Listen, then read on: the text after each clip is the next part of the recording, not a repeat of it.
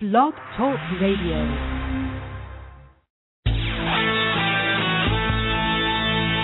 The Marketing Technology Blog Radio Show with Douglas Carr, founder of the Marketing Technology Blog and author of Corporate Blogging for Dummies. Online marketing strategies, web, search, social, email, mobile, news, tips, tricks, and best practices from actual marketers, search professionals, and social media experts. Well, welcome everybody to today's show. It is June. Can you believe it's June, Marty? Incredible. What a whirlwind month we've had. It has been a crazy month. We have David Kaye is going to be on the show. He's going to join us in just a little bit. So before that, what's happened this week, Marty? Oh my goodness. Facebook. What else? What do you think about the Facebook IPO? I think it went exactly as it should have.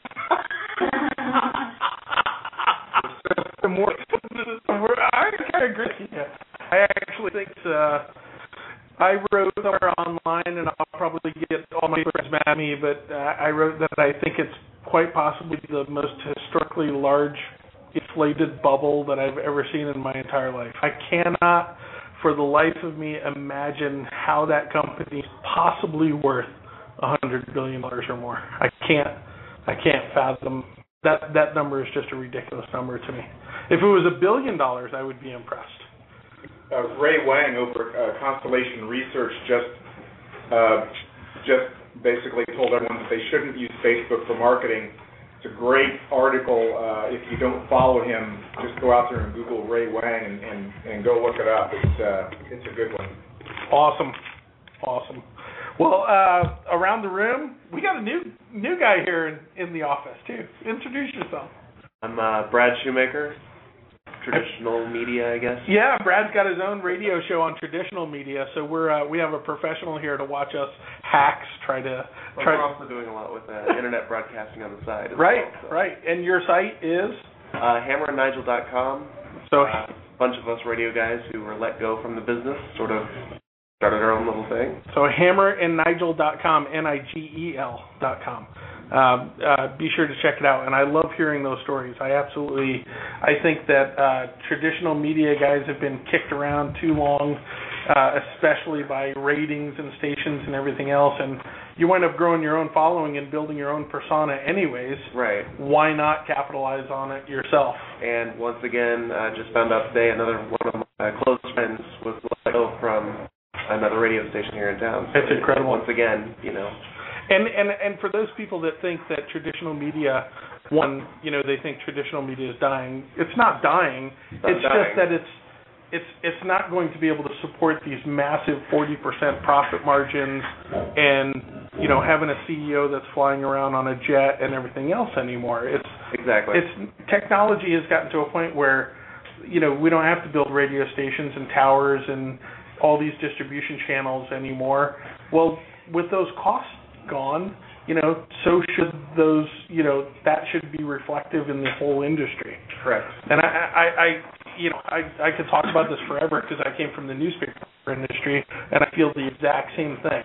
If you want the newspaper industry to take off, fire everybody between the editor and the journalist. Exactly. And I think it'll survive and do very well. The problem is everybody between the editor and the journalist, are, trying to come up with reasons to keep it going so that they can have their, make their $80,000 a year. I think it's ridiculous. So the common thread is the middleman that is cut out of the middle through the application of technology and the distribution of power to the people. David, are you on the line? I am on the line. Am I coming through?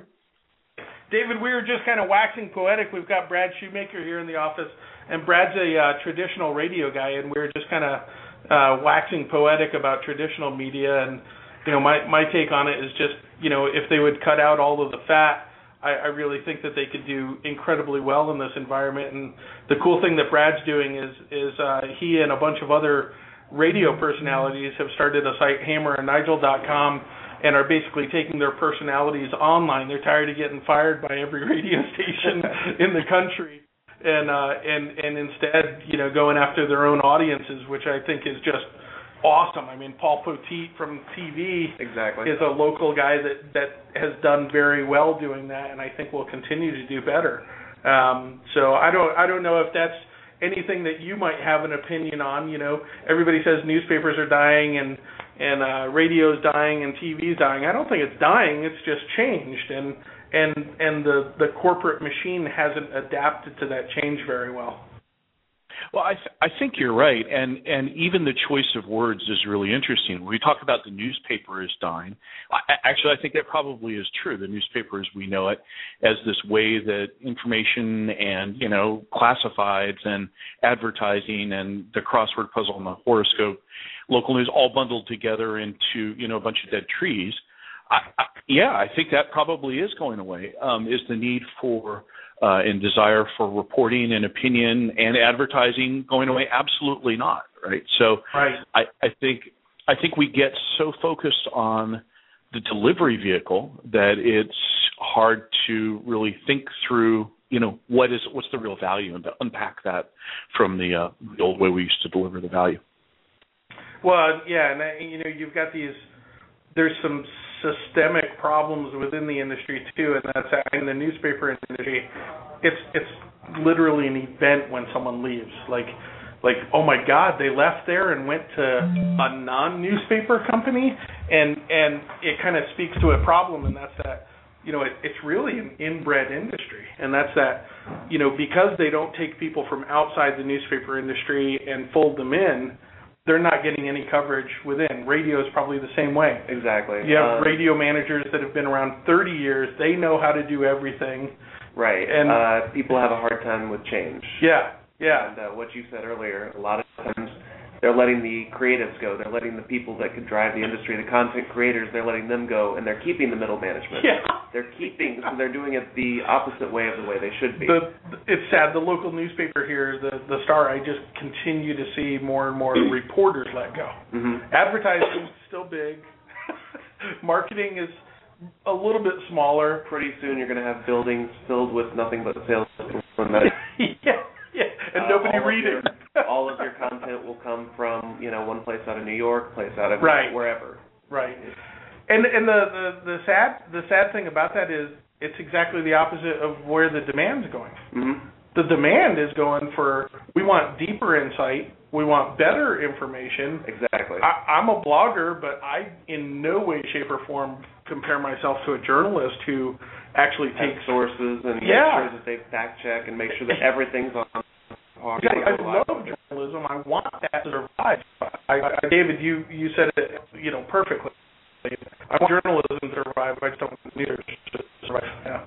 Yeah, that's a good way. And then we have Anita Baker in the house here.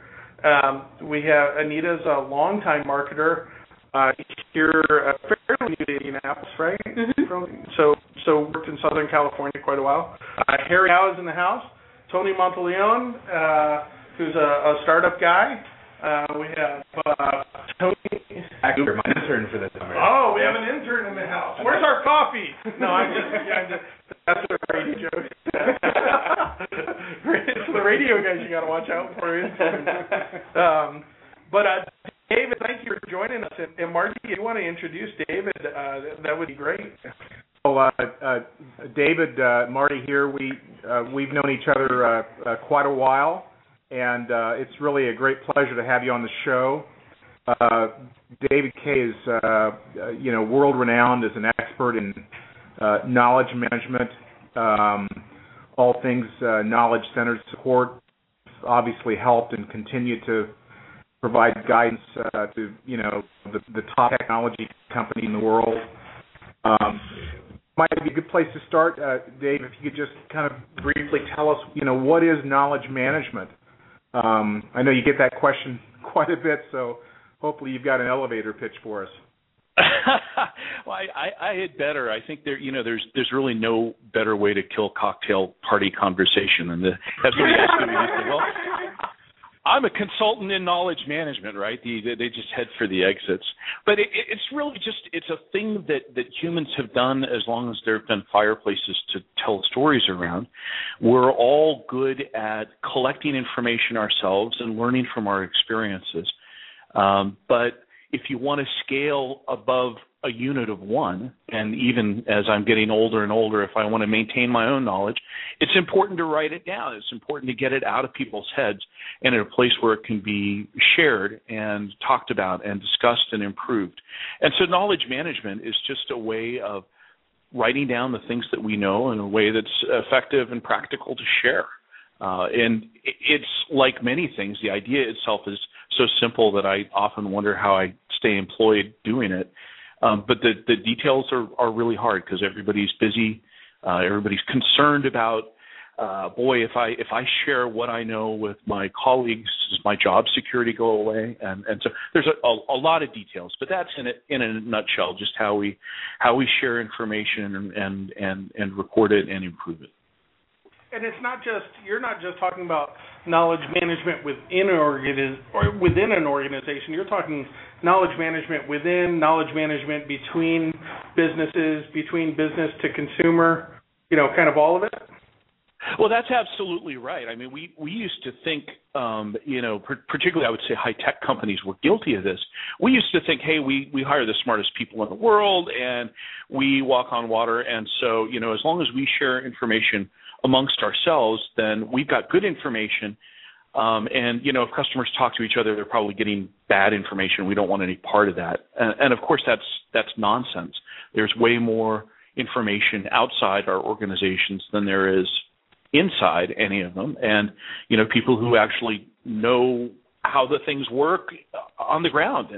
And so you're absolutely right that I think the biggest shift was in knowledge management, particularly in the service and support world, was the transition from we're going to do it inside our company and hold it close and not share it with anybody else because that's our competitive advantage, to all right, we will grudgingly share it with customers through self-service and our support websites and frequently asked questions and that sort of thing, to where we are now, which I think is a much more enlightened and healthy place where, we're all kind of pitching in. And I think we're trying to figure that out as an industry because obviously there is a value to the company, saying, yeah, this is right, we've blessed us. But I don't know, for most people, maybe there's more value in having other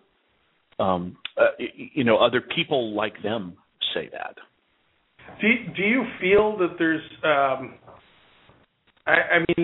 is a drastic change? Do you feel like, companies who are just hoarding their knowledge are simply not going to survive? Do you think it's as black and white as that?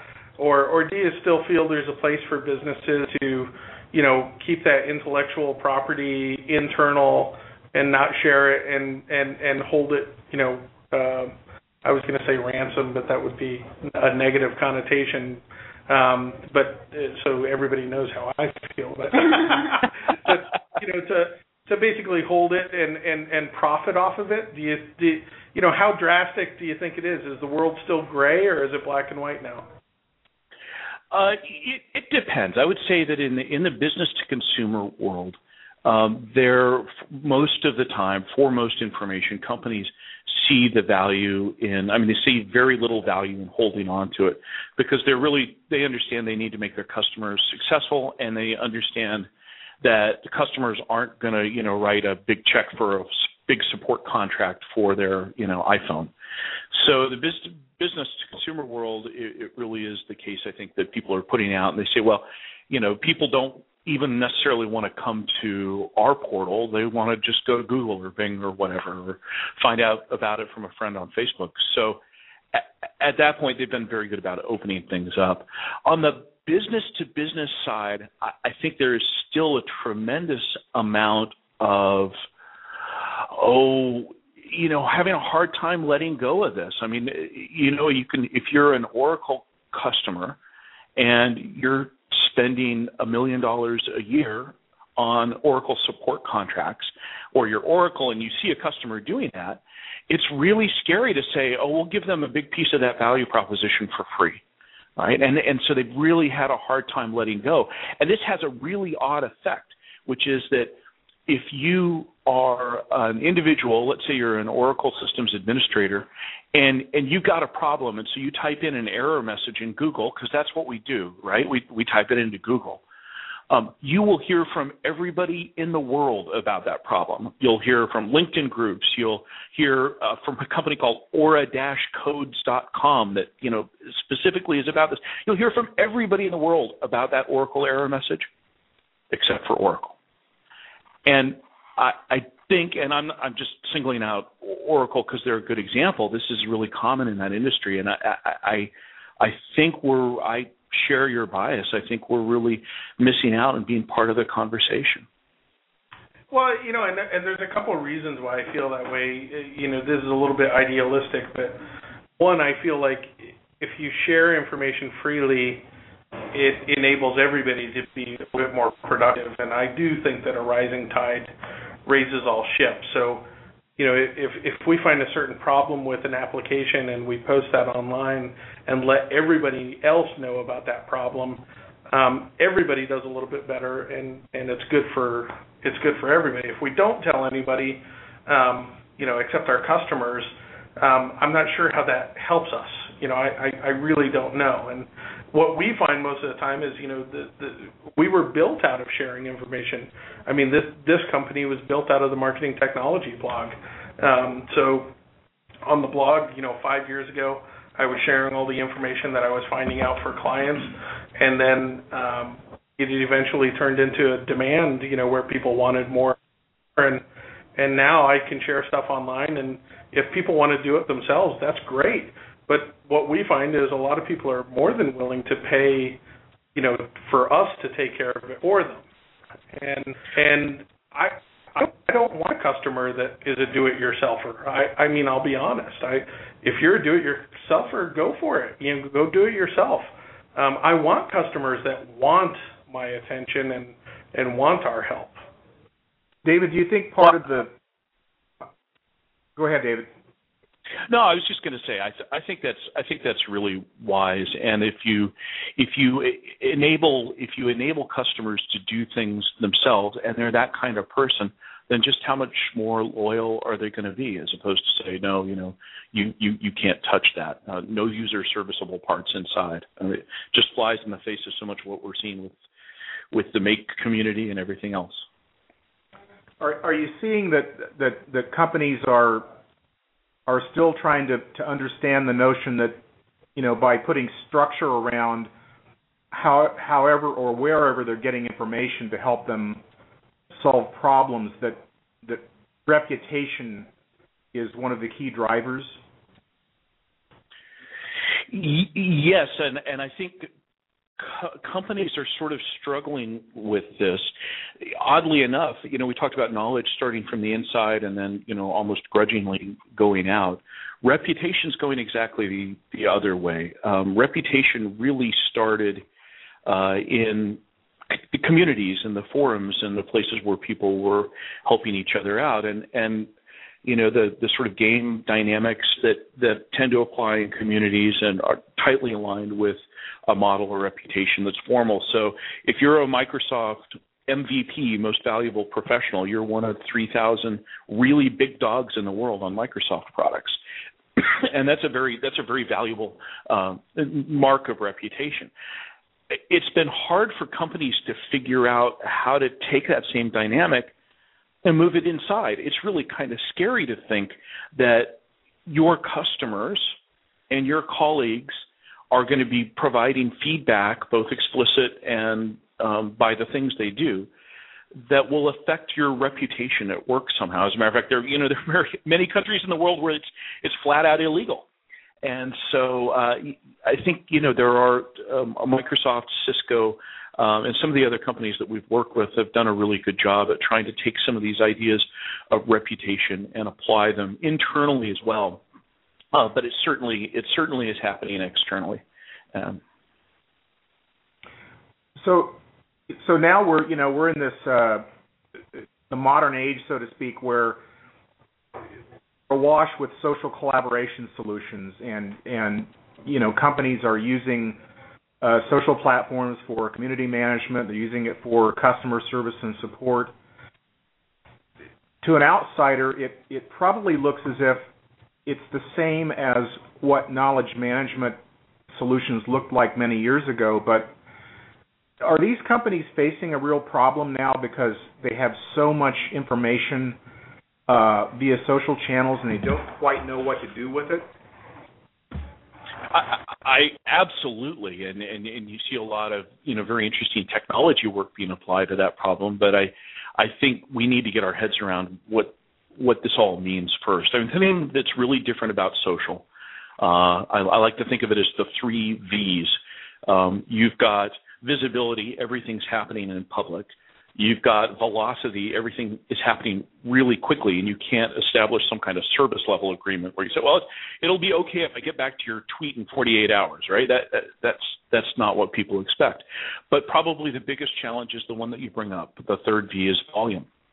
There's just so much of it. And the systems that were crafted to deal with the volumes of people, say, opening service and support cases or something like that, or the volume of knowledge that would be created by dedicated individuals creating knowledge, absolutely can't scale to what's happening in support communities, what's happening in social outputs, what's happening in Twitter and so on. So I think we need to have a different approach. And you're right, it does remind me of an earlier time that evolved through knowledge management. I know none of us are old enough to remember this, but there was a time when productivity applications, when Microsoft Office and its equivalent weren't part of every office environment, right? There were people wrote stuff out, and sometime around the late 80s and early 90s, the combination of the Microsoft Word and Excel and WordPerfect and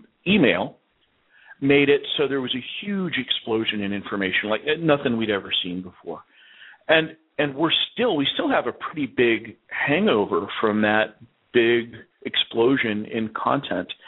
And we're getting better at it. We're starting to learn to treat information as a stock, not just a flow. So we're starting to not send emails with 120, CCs on them, putting new versions of documents out, right? We're putting them in SharePoint or something like that and maintaining it. But it's been a long time coming. And you're right that there was a time there where we said, what we need to do is we need to appoint a chief knowledge officer, and we need to roll out a great search engine, and the chief knowledge officer will make people take extra time out of their day to do stuff with knowledge, and the search engine will make it all brilliant and findable, and then we're great. Well, I don't think there are many chief knowledge officers anymore, and I don't think anybody thinks that enterprise search is the only answer to the explosion of information. We just had to get smarter about how to deal with it. And I don't know what that's going to look like in social, but I think the same evolution is going to happen. What are you guys seeing about this? How are marketing organizations coping with this flood of information that they're getting? Are they doing anything good with it? Well, I think the irony of what you just said was we went from knowledge management systems, and then we just started calling that same problem CRM. A little while later. And that was, let's put, millions of documents in a repository that's searchable so that we somehow have a better picture of our clients, and it's not helpful either. We honestly see that customers are, the most sophisticated clients we have are still struggling to do the minimum. And the minimum being, a very, very balanced cross-channel marketing program where you have acquisition, retention, customer service, sales, strategies on an ongoing, smooth basis. All of our customers, I think we have some of the best marketing. I really do. So, with our customers, we have some of the best marketers in the world that we have access to, and all of them are struggling with those 3 things that you were talking about, velocity and volume being the 2 biggest. And so our job, as marketing technologists, if you will, is most of the time is just 1 inch at a time breaking down each of those barriers. First thing going in and helping them with analytics and how to measure things accurately. The next step, optimization. The next step, testing. The next step, and so I think almost with our customers that move the quickest, we slow them down, and then the customers that work the slowest, we're trying to cut their speed. But it is, bar none, it's the biggest challenge that our have today. And then, not to mention, now we have, we have all these channels already. Now we have all of these devices. So I just read a thing today that said estimated traffic that Yahoo is seeing on mobile devices is now 20%. 20% of all of Yahoo's traffic is coming through mobile devices. Well, I can tell you that 80% of our clients don't have mobile optimized sites. And then tablets are triple-digit increase. And none of our clients, maybe one of our clients is ready for iPad and tablets and Kindles and everything else. So the array of demands is getting wider and wider, and the ability for the marketing departments just to even try to keep up is just a huge struggle. Now, luckily for us, it's compounded with costs are coming down, and technology is accelerating, and so there are ways for all these companies to take steps forward, and but I don't know that they'll ever get ahead of that curve. And I also think, David, that... Go ahead, sorry. Oh, no, please go ahead. Well, just to follow up on Doug's thoughts, I also think that a lot of companies sort of made a rush to judgment in the last couple of years where social was concerned, and suddenly decided that they needed to somehow use it only for marketing and only use it in ways where they could prove benefit, ROI, if you will. And I think part of the result of that is a couple of things that are happening.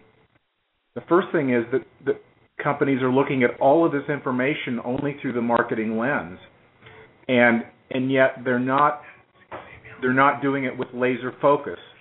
The second thing is they're missing out on other very, very useful information out there. You can gain a tremendous amount of competitive intelligence, marketplace intelligence. There's so much more you can gain through social channels aside from just trying to make a buck from it. Yeah. Right. Hey, like us on Facebook. You're absolutely right, and I actually think that this is you're really speaking to my personal passion about social now and its power and propensity to change organizations in a deep and fundamental way. The idea that social is somehow a marketing thing means that we really need to rethink the organization. I mean, for one thing, by it's a marketing thing, many people think, oh, it's a platform for us to go put messages out in, right? Which is not, as you of all people know, you're the experts in this. That's not the way that you reach and engage customers right now. And it's also a little crazy. I mean, we talked about self-service. The initial driver, the reason that people were trying to put up, their self-service knowledge bases and frequently asked questions and other kinds of web presence thing was to reduce the number of people calling in or sending emails or contacting and taking expensive humans. So we talked a lot about call deflection, which resulted in a very surreal moment in the CFO's office where the VP of service and support would come in and say, if you give me $200,000, I'll eliminate 1 million phone calls a year. And then you'd have the VP of marketing come in and say, if you give me $250,000, I'll create 1 million phone calls a year, right? It's like these guys were living in different planets. And of course, there needs to be an overall customer engagement strategy. You talked about the cycle of, awareness and acquire and retain. That loop is getting loopier and loopier as time goes on, as we move more to subscriptions, as software as a service. as as word of mouth marketing is such a big piece of it. There is no such thing as using social to go create your brand separate from the experience that customers have with your products and services. Yeah, it's a great point. What about well, you know what? Hey, we got to pay the bills. So let's take a quick break, and then Marty, we'll follow up with your question after. Speaking of knowledge management, we don't have a formal commercial for these folks yet. We're working on it, but MindJet is one of our clients that we are just absolutely having a pleasure with. Yashikakis Wolf is the CMO there, just a fantastic organization, and I think some of our discussions today with David can be on point with this, and that's that mind mapping and the ability to basically map processes utilizing software has been around. David, you talked about it just a few minutes ago. We had Microsoft Project, and we had Visio, and we had all these tools to use. And the interesting thing that MindJet is doing that's blowing us away is connecting activity and basically building mind maps that are live, that are flowing, that information is actually updating real time with, and connecting to social sources and APIs and different things. So if you guys haven't checked out MindJet, check out their blog. The easiest way to get to it is Conspire, CONSPI.RE. It's just an incredible conversation about leadership and team management and collaboration and organization. And then download their apps.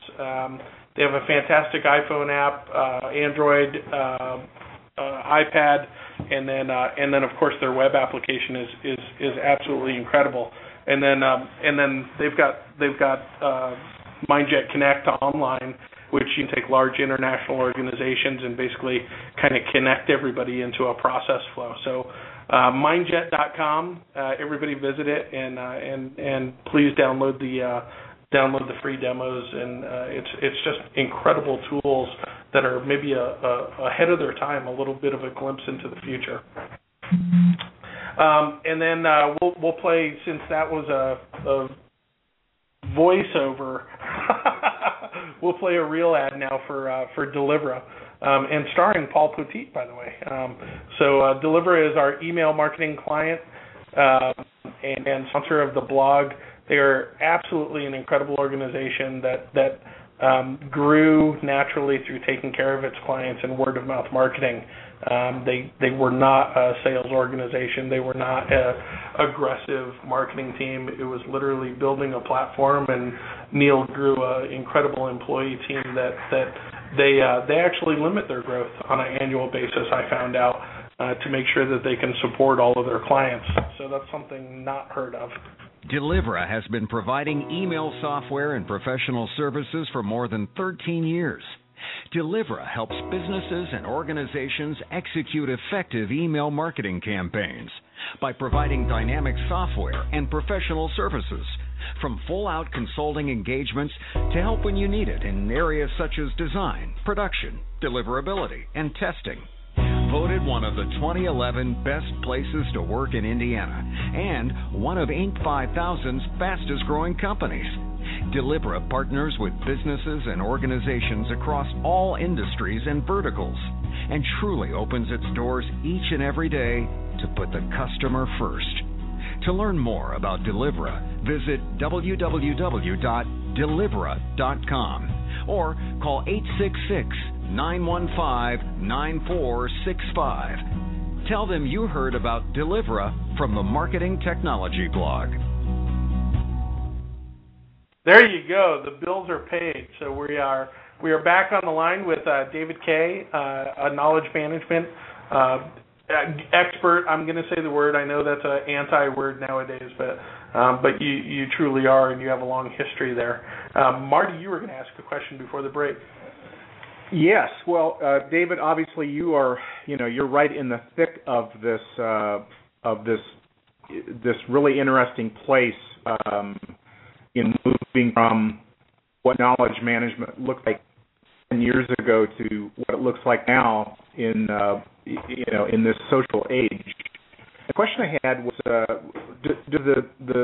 how does gamification come up in conversations you're having with your clients? Oh, interesting.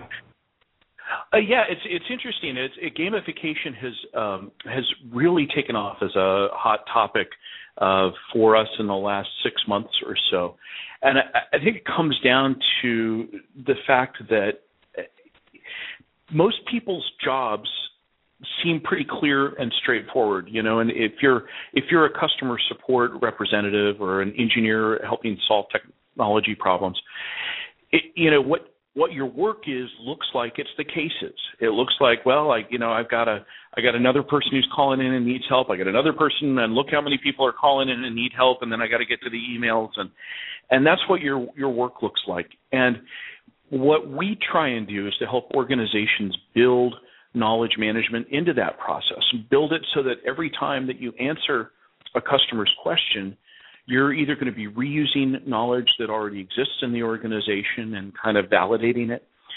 You're going to be capturing new information that you use to answer the question or solve the problem. You're going to be improving knowledge that already exists or keeping it up to date.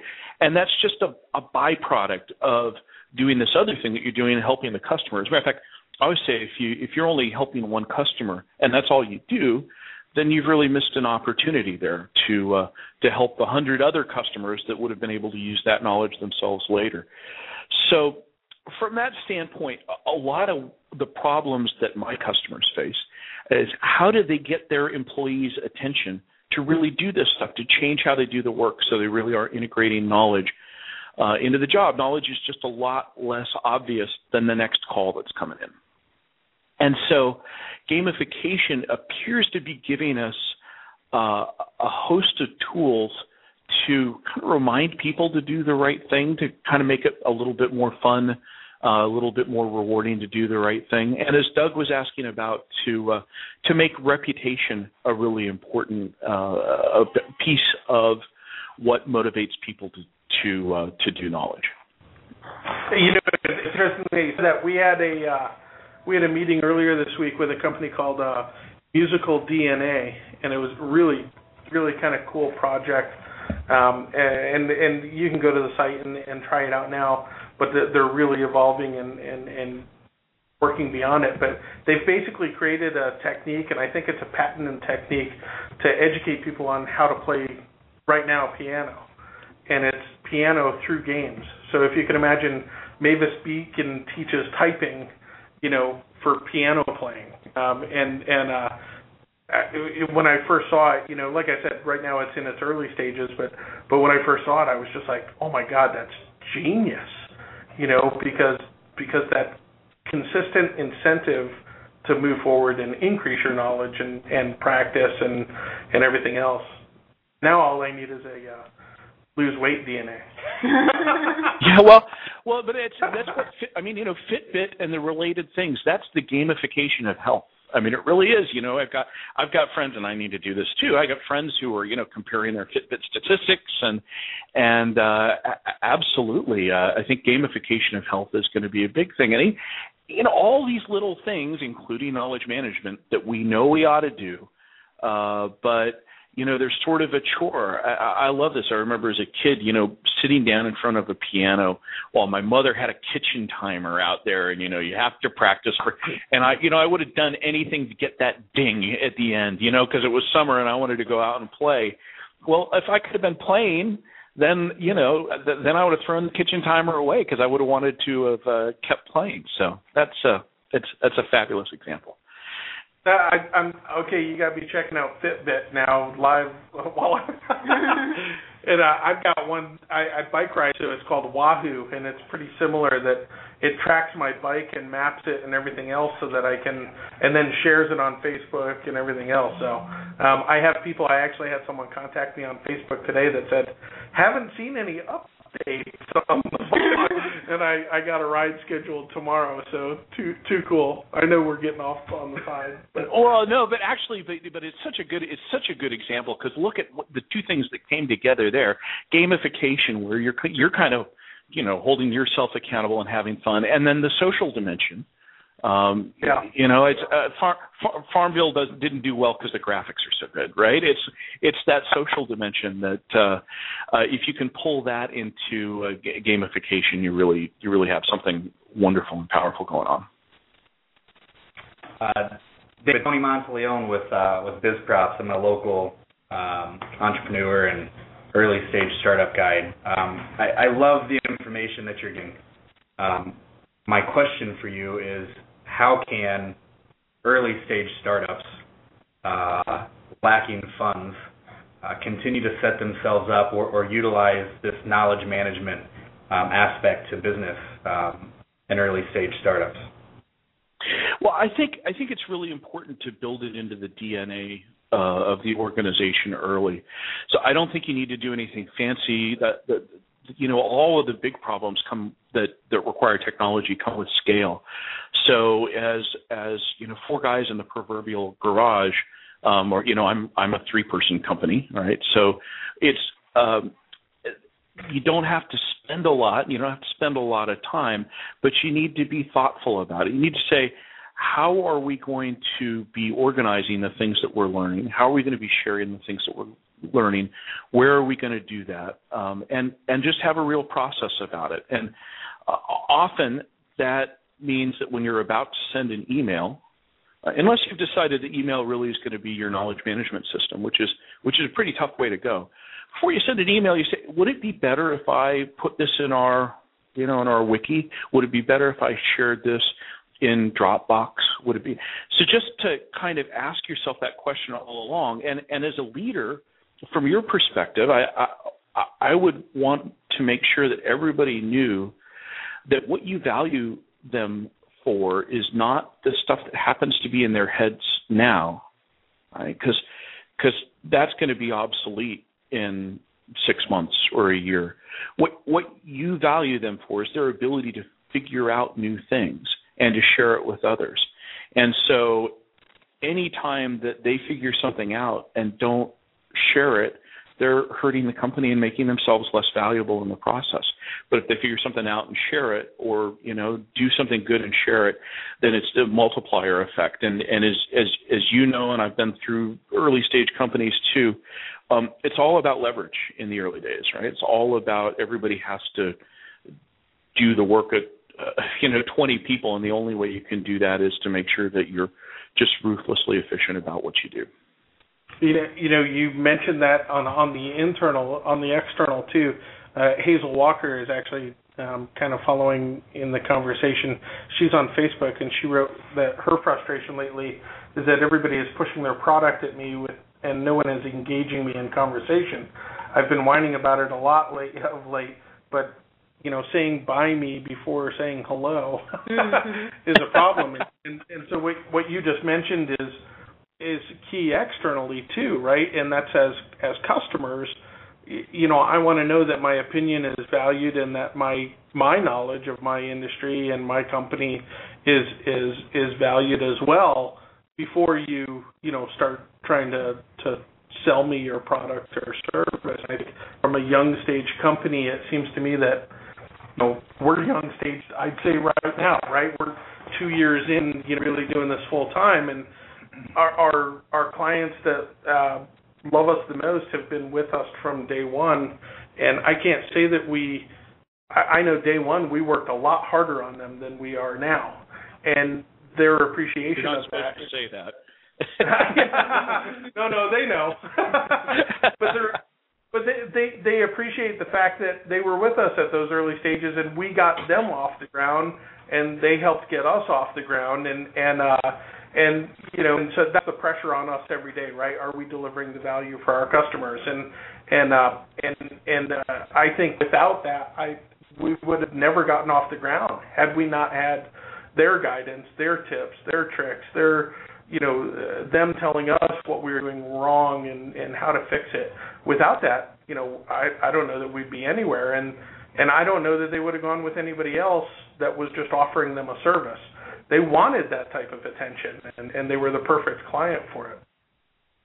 Well, that's right. There's so much good in what you're saying here. I mean, first back to the comment from Facebook, which I really appreciate. Right? if you have a new thing, a new technology, it always looks like, and we're talking about this with newspapers, right? And we got the internet now, so we better put our newspaper out on the internet and have it, just be the same kind of thing rather than rethinking journalism. And I think that's what's happening with social and things like Facebook. If you're a marketing person, you say, well, my job is putting messages out in the ether and then trying to convert them. So I'll, put out promotions in my messaging and create my brand, and I'll just do it. And, and of course, that's incredibly annoying as a customer or as a prospect, but that's what marketing people think is their job. Similarly, if you're a support person, you look at Facebook and Twitter and say, oh goodness, now I've got a new support channel. So anytime somebody complains about their food being cold on the airplane, I better give them an upgrade next time, because I'm in Comcast Care, so I'm going to give them a free month. So they see it just as another channel for support. I think that your correspondent said it exactly right. It's a channel for engagement, channel for being part of the conversation, and you're right that starts from an acknowledgement that it's not just we're the experts, you're the consumers of our expertise. We're the company, and you are. Two eyes, a gullet, and a wallet, right? It's more about a partnership and engagement. How we do that is hard, and of course, because of the volume and the visibility, we can't just do it on a one-on-one basis, right? We need to let social support social. As a matter of fact, I think we need to kind of give up the illusion that we're driving all of this, and it's more like we're creating a convivial environment for people to engage with each other, and that really becomes our brand. And for, I would say, both support and marketing people, and I've done both, that's really hard, and that's a really different way of thinking about things. But and there's definitely an expectation that the audience has there. Mm-hmm. That if you think you're enjoying the conversation, stand by. Right. And I think you mentioned Comcast Care. I think that's a perfect one where I'm not sure. I think that they've abandoned it altogether, but definitely I read some writing that they've shied away from and aren't making as big a deal out of it because they couldn't fix the institutional problems with the customer service. They kind of opened this floodgate. They didn't realize that the expectation from the consumers was, oh, you're on Twitter now? Now I won't wait on hold on the phone. Mm-hmm. I'll just tweet all my stuff, and because it's public, now you have to respond and you have to get this stuff fixed. And when they didn't have the infrastructure to back that up, it's been a real challenge. I applaud them for trying, but I don't think they realized that the audience was going to drive Comcast Cares, not Comcast. Mm-hmm. I have a question. This is Anita. Sorry. Anita, I have a question for you. In terms of reputation management, the whole emphasis on transparency and building trust, how does that kind of fit into the whole knowledge management ecosystem? Well, I think it used to be again, there was a very black and white thing. There is our information as the enterprise, as the company, and that is, by definition, perfect. As a matter of fact, it has to be perfect. We're going to have 27 people review it. And then there's everything else, which is drivel, right? And I still run into people in organizations that, although they don't say it quite like that, still have that view. But I think, the more enlightened view is look, there's content that we create is more or less valuable. Content that customers create is more or less valuable. And we need to kind of help people sort that out.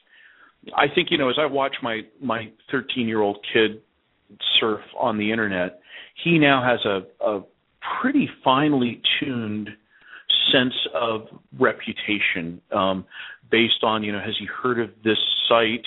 What's the writing like? What's the nature and tone?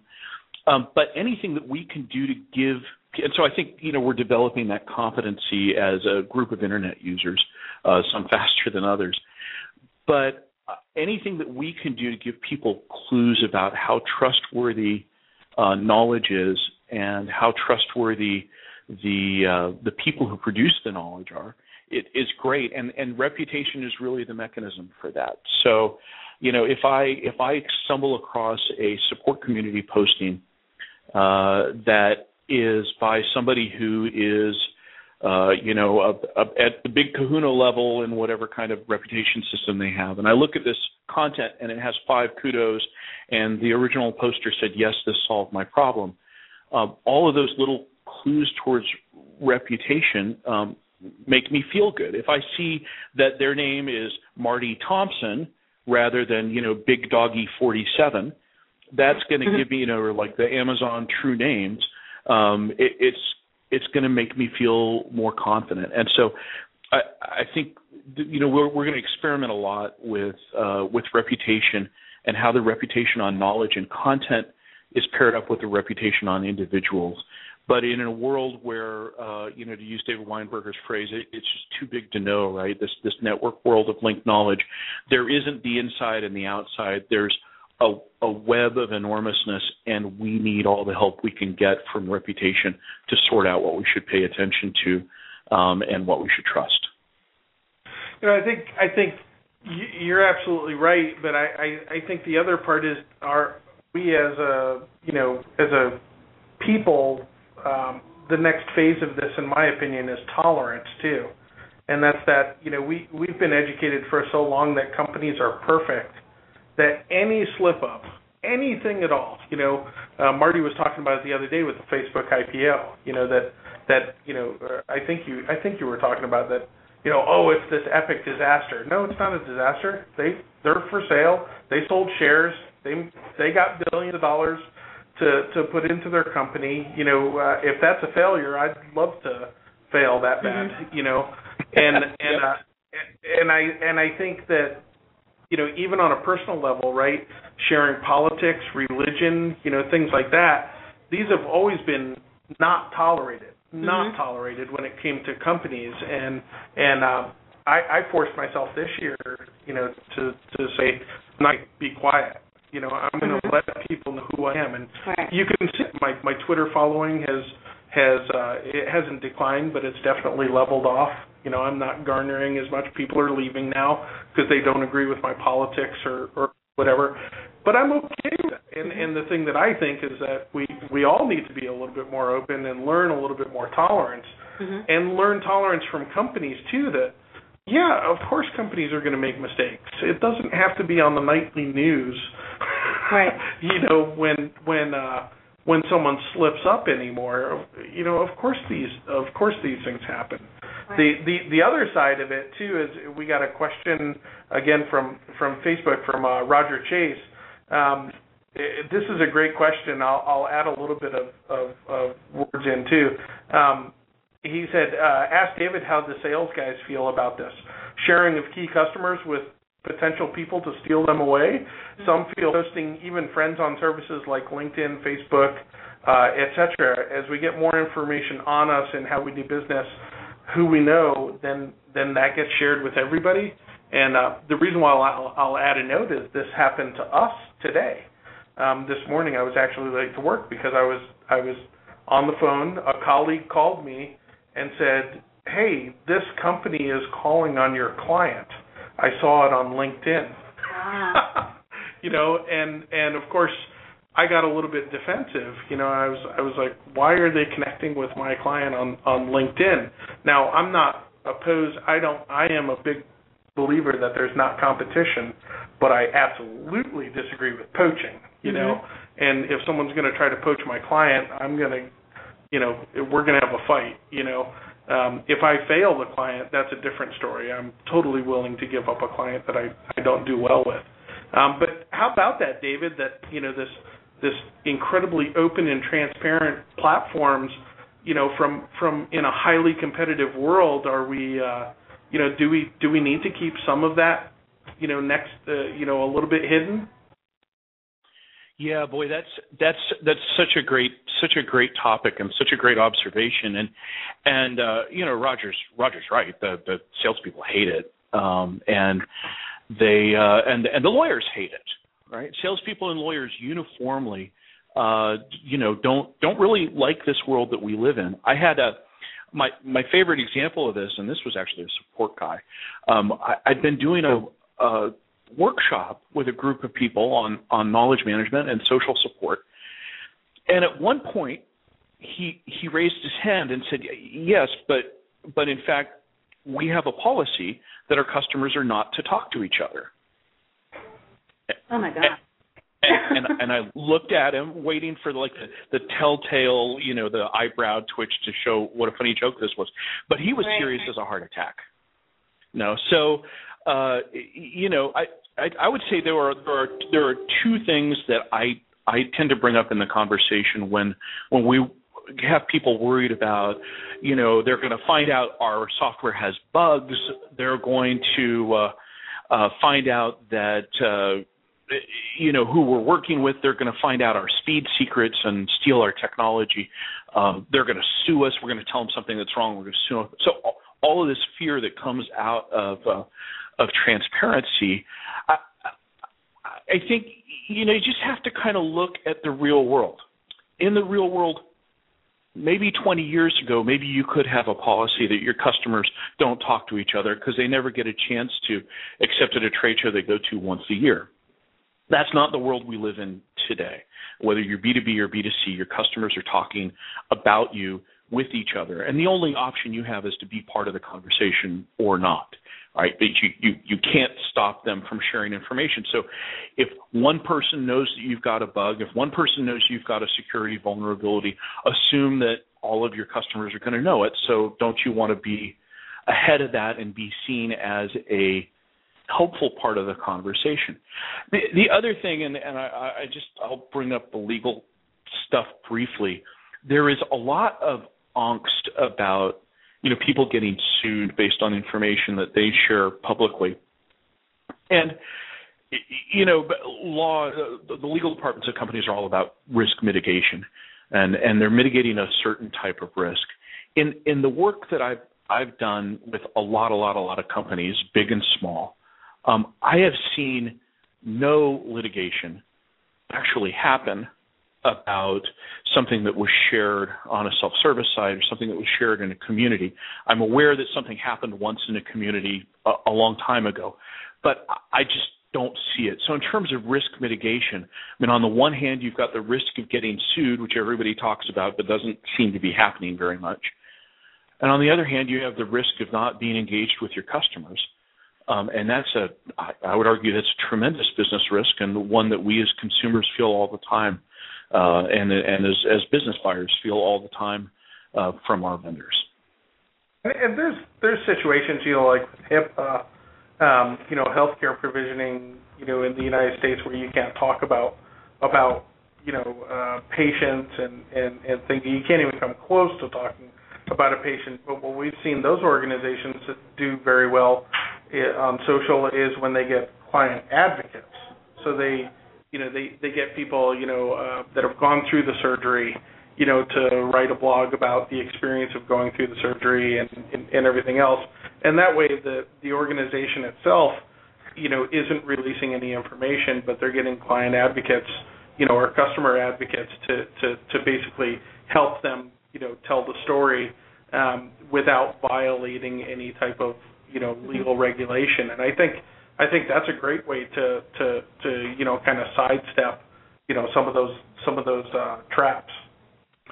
That is a really good way, and it's always more powerful having customers and the people who've been through it speaking for you anyhow. I do want to caveat, because I'm afraid I'm coming off as just a little bit out there. There is information absolutely that should not be shared. I'm not, we don't open up our books to our customers. Information that is very specific to a single customer, right? We wouldn't share that externally. There is, it's the core of intellectual property. Sometimes you shouldn't share. There are things that are actively dangerous for customers to do. It's okay not to share there. So it's okay if you have a policy that makes sense, that you can apply, that everybody understands, and say, these are the things that we keep inside, and this is why. It's just that in the absence of that, this kind of free-floating worry about if we share information, bad things will happen is I guess what I'm pushing against. I don't share anything that's in my bottom left bureau drawer online. Those are for Sundays only. It almost sounds like being a good parent, if you will. So I just wanted to circle back really briefly, David, because, companies are under tremendous pressure to monetize every relationship they have, and especially at the support level, support teams they're facing this dilemma where they're supposed to monetize engagement, and I think a lot of us know better than to say that's a good thing all the time. Well, what's the number one recommendation you would make to service and support teams when it comes to attempting to monetize the experience they're having? When is it good to bring up the idea of, hey, do you want to buy some more of our stuff? When is it not a good idea? Right. Well, that's an excellent question. I like to say that there are only two bad ways to run a support organization. One is as a cost center, right, and one is as a profit center. They both have traps. In terms of the very specific point about when is it okay for somebody who's providing service and support to upsell or cross-sell, I actually think it's a very easy and kind of personal decision. It's a different skill set. People who are there to help people have a different skill set and actually a very different personality type than people who enjoy the thrill of the chase and the hunt and who enjoy selling. So trying to get them to, if they say this, to pull out this sales script in the course of an interaction, it just doesn't work very well. It falls flat, and your support people are really unhappy. But sometimes the best way to solve a problem is with a new product. Sometimes what you really ought to do is upgrade or buy an add-on module. If you want to do what you're trying to do, you should have this other thing that we have that'll make it easy. And so, if there's the test, if the test is met that, if your friend asks you for help, and what you would say to your friend is, what you really ought to do is you really ought to buy this add-on and not mess with it, then that's the right thing to do to your customer, right? And in terms of how you track that and encourage that and train that in, you certainly can do all of that. But it has to start with the premise that what I'm doing is helping the customer. And if there's something that we offer stuff that has value.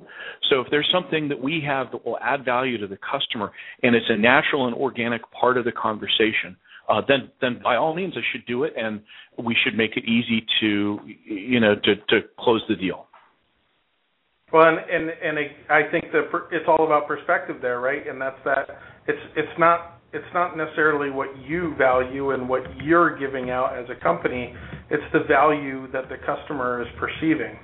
One customer might think that the software is perfectly worth the weight of, their bill, but another customer, really values the fact that they can pick up the phone and talk to somebody, and that's why they paid, the licensing fee on that. And I think a lot of companies, they think cost equals value, and it's never that way. It's different for every single company. That's exactly right. Self-service is a great example of that, right? Self-service, people figure companies sort of intuitively think because it's cheaper, it's going to be valued less by customers. But hey, which would you rather do? Enter a quick search and get going on your own and feel smart, or, call an 800 number and wait for somebody. So you're absolutely right. Done right, this stuff is wholly beneficial, and it can be less expensive and higher value for the customer at the same time. I'd be interested in what you guys are seeing with with software as a service and subscription models, I actually, from my perspective here in Silicon Valley, this is something that has been very helpful in helping people think really about the value of support and its relationship with marketing. If what you're doing is selling software and then running, if somebody calls into your support organization and asks for help with how to do something new with it, maybe you're going to try and turn that into a professional services engagement or just get them off the phone. But if you're talking to a customer that's using your stuff, and if they continue to see value from it, they'll continue to subscribe, and if they don't, they won't. In other words, if you're having to kind of resell your value on a month-by-month basis, then all of a sudden it's clear that, that's our role in service and support is to make the customer successful. And we see organizations like Salesforce, for example, dedicate customer success managers. I mean, that's a job, and they do all kinds of really clever analytics to try and figure out, does this look like a customer that's being successful, or does this look like a customer that's not seeing very much value from the product, in which case we better proactively go do something about that. So it's really helping that conversation. Yeah, I think the dream of every software as a service company was that they would create an application, make money in their sleep. And the reality of every software as a service organization is that they never realized how much they were going to have to support the customers and apply those teams of people. I mean, we're a teeny organization. We've got 4 full-time employees, but Jen Lisak, who's sitting behind me, she's our client advocate. And when I hired, when we added her to the team, her sole job was to look out for our clients, not for DK New Media. And and she whips us into shape every single day. And sometimes I regret that. No, it's not true. But but I understand, and our clients see that. Our clients absolutely see that Jen is looking out for their welfare and making sure that we service them properly, and that's what we need. Well, David, spot on advice. Jen, do you have something to add? I was just saying, and I keep him out of jail. Everybody's trying to keep me out of jail. So, Jen, can you come work for me? Hey now. So, David, I know you wrote a great book, Collective Wisdom. Is that can folks get that on Amazon or just about anywhere? They can. Well, not just about anywhere, but Amazon. It's definitely a long tail kind of a book in the sense that it is intensely interesting and valuable for the people who are interested in knowledge management for support organizations. But co-wrote that book some time ago, and in terms of knowledge management, I still just yesterday I went and looked up something that I'd written there and reused it and sending something to a customer. So. I appreciate that. Collective Wisdom: Transforming Support Through Knowledge is available on Amazon. And tell our listeners where they can find you on the internet. I don't believe in this internet thing yet. We haven't. We're going to maybe get a website soon, but I am at dbkai.com. D as in David, B as in boy, KAY.com. And from there, you can subscribe to the blog and find us on Twitter and on Facebook and all of those happy places that you'd like to engage with us. And I hope that we are successful in engaging rather than just talking. And companies who are seeking out assistance in this knowledge management maze, dbk.com is the place they go to contact you for consultation as well. That's right. That's the place to find us. It also lists some upcoming workshops we have. We've got some in-person 3-day workshops for people interested in knowledge management, and we actually just launched our first virtual classroom one coming up in August. So July in the Bay Area, August everywhere. Fantastic. We'll put those up there. And David, would you mind if we introduced you to the guys at MindJet? I think that would be a great introduction.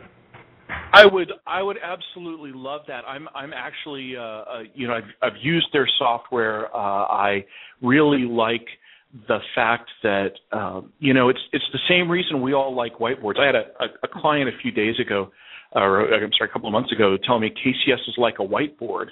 And I was like, well, what do you mean by that? He's like, well, you know how whiteboards are. Somebody goes up and they write something, and then somebody else writes something else, and you sort of collaborate together as a team. And it doesn't have to be polished or beautiful. That's not what it's about. It's about collaborating and creating this and capturing these thoughts in our head.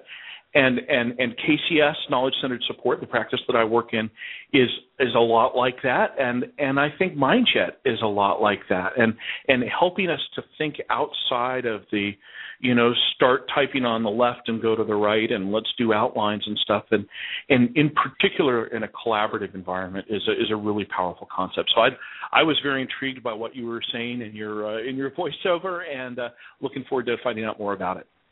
Fantastic. Well, thanks so much for joining us. This has been just an incredible conversation, and people can follow you on Twitter. What's your Twitter handle? Yes, more or less everywhere. I am DBK and A, so DBKAY, and then ANDA, like DBK and Associates, which is the full name of the company.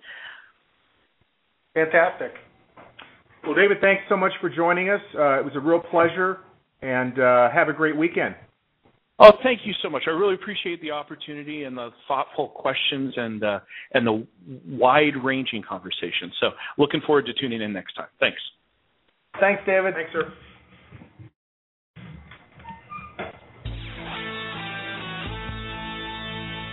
Connect with us anytime at marketingtechblog.com. And from there, follow us on Facebook and Twitter. Thanks for listening to the Marketing Tech Blog.